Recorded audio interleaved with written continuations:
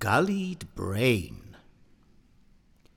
My gullied brain withstood the drain of flooding flow with a resinous feel to the rock, a softened mountain now. Nesting bears and tarantulas emerge, out caves and crannies spent peacocks' plumes to gather for new babies' beds.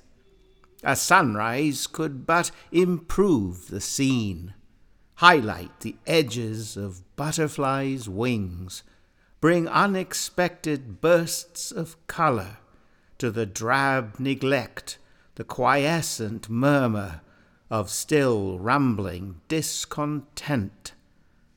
One traces stems, listens for voices, scans the stars, awaits the sun.